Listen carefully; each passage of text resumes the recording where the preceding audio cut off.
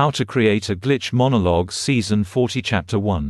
This is Season 40 of How to Create a Glitch in the Matrix Monologues Episode 1. In this episode, we will be talking about zero-sum choices.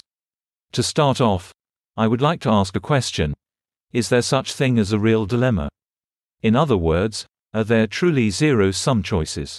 Basically, imagine yourself in a situation where two basic needs are implicated.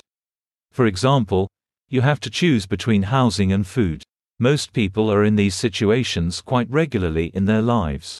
But the question is there always a third choice? Is there always a third option? The answer is yes and no. I described outs as taken in response to the collapse of one's consensuality. That is to say, reality doesn't abide by your expectations. Zero-sum choices are situations no one chooses to enter into. They are ostensibly situations where one's consensuality ends. But, is it always possible to sublimate a need to create a third choice? Example, let's say that you spend the night smoking weed and you pass out at 6 p.m. You wake up at 8 p.m., but you think it is 8 a.m. You know if you drive your car to work, you will likely get pulled over or crash because you are still terribly high. You also know that if you stay home, you will likely lose your job. If you lose your job, then you will likely lose your housing. Now, you ostensibly have one choice. Go to work and risk getting pulled over. Or stay home and risk getting fired.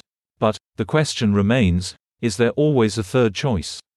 My first answer is maybe. There are different techniques you could apply to extricate yourself from this situation. They are akin to the "Who Wants to Be a Millionaire" lifelines. These are all techniques which create an out in a particular context, revealing a third choice. But they are not always present in every context. Now, let's use an example.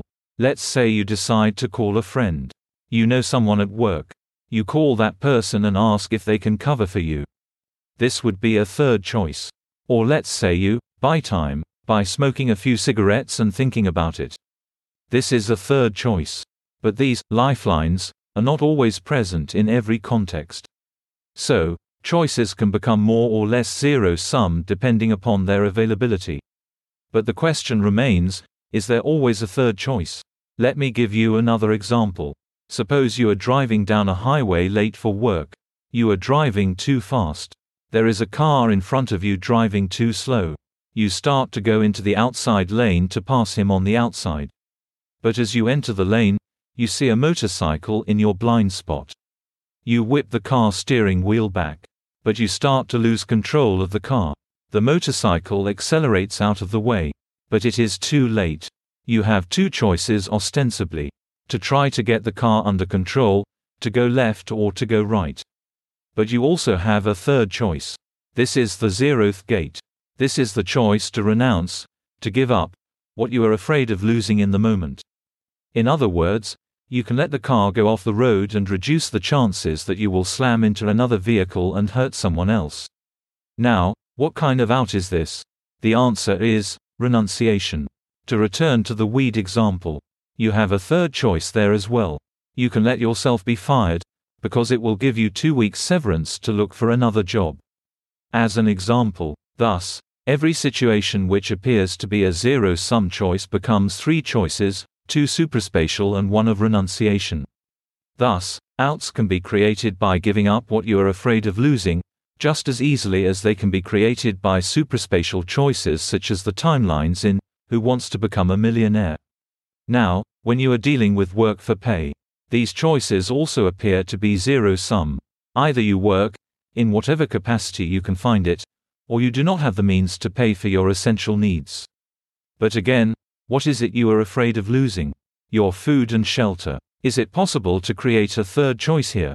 Support services offer a third choice.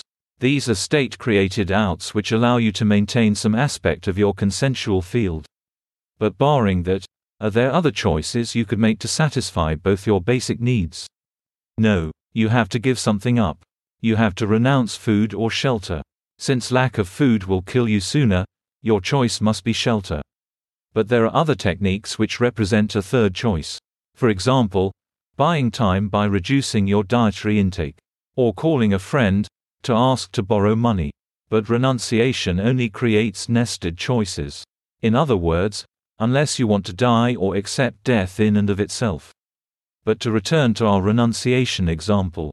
In that example, of the car accident, you can always risk what you have instead of choosing between binary choices. If all you have is your life, then you have to risk your life. Renunciation is the path of giving something up that you have. If all you have is your life, the only out you can reasonably take is to renounce it. So are true dilemmas binary choices? Yes and no. Are they dialectical? Dialectically nested? Yes. Another point, the concept of money for labor as a form of decontextualization only really applies when your basic needs are satisfied and you have excess.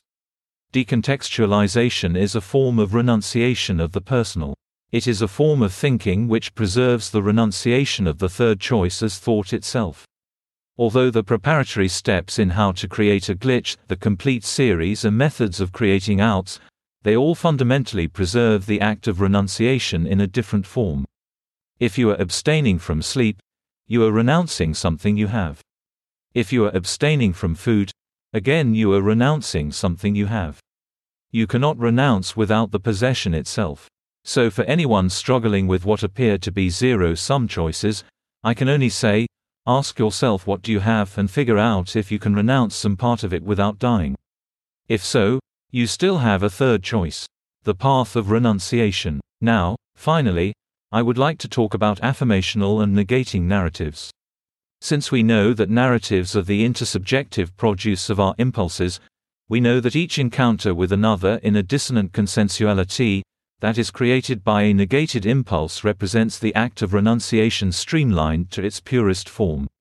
Dissonant consensualities thus are created by renunciation, because ultimately the dissonant space is a zero-sum exchange. Dissonant consensualities are thus embedded in non-consensual space, just as the third choice is nested in the first two. Thus, in order to generate a dissonant consensuality, you must have the ability to negate an impulse, the purest form of renunciation. Thus, there is always something you have to give up to create a third choice, even if it's only your own impulses. All of this being said, practically speaking, if anyone out there is struggling between what appear to be zero-sum choices, focus on that, because glitching is a risk, and giving something up requires that you have something in the first place. That's the end of the podcast for today. If you enjoyed it, please like, comment and subscribe.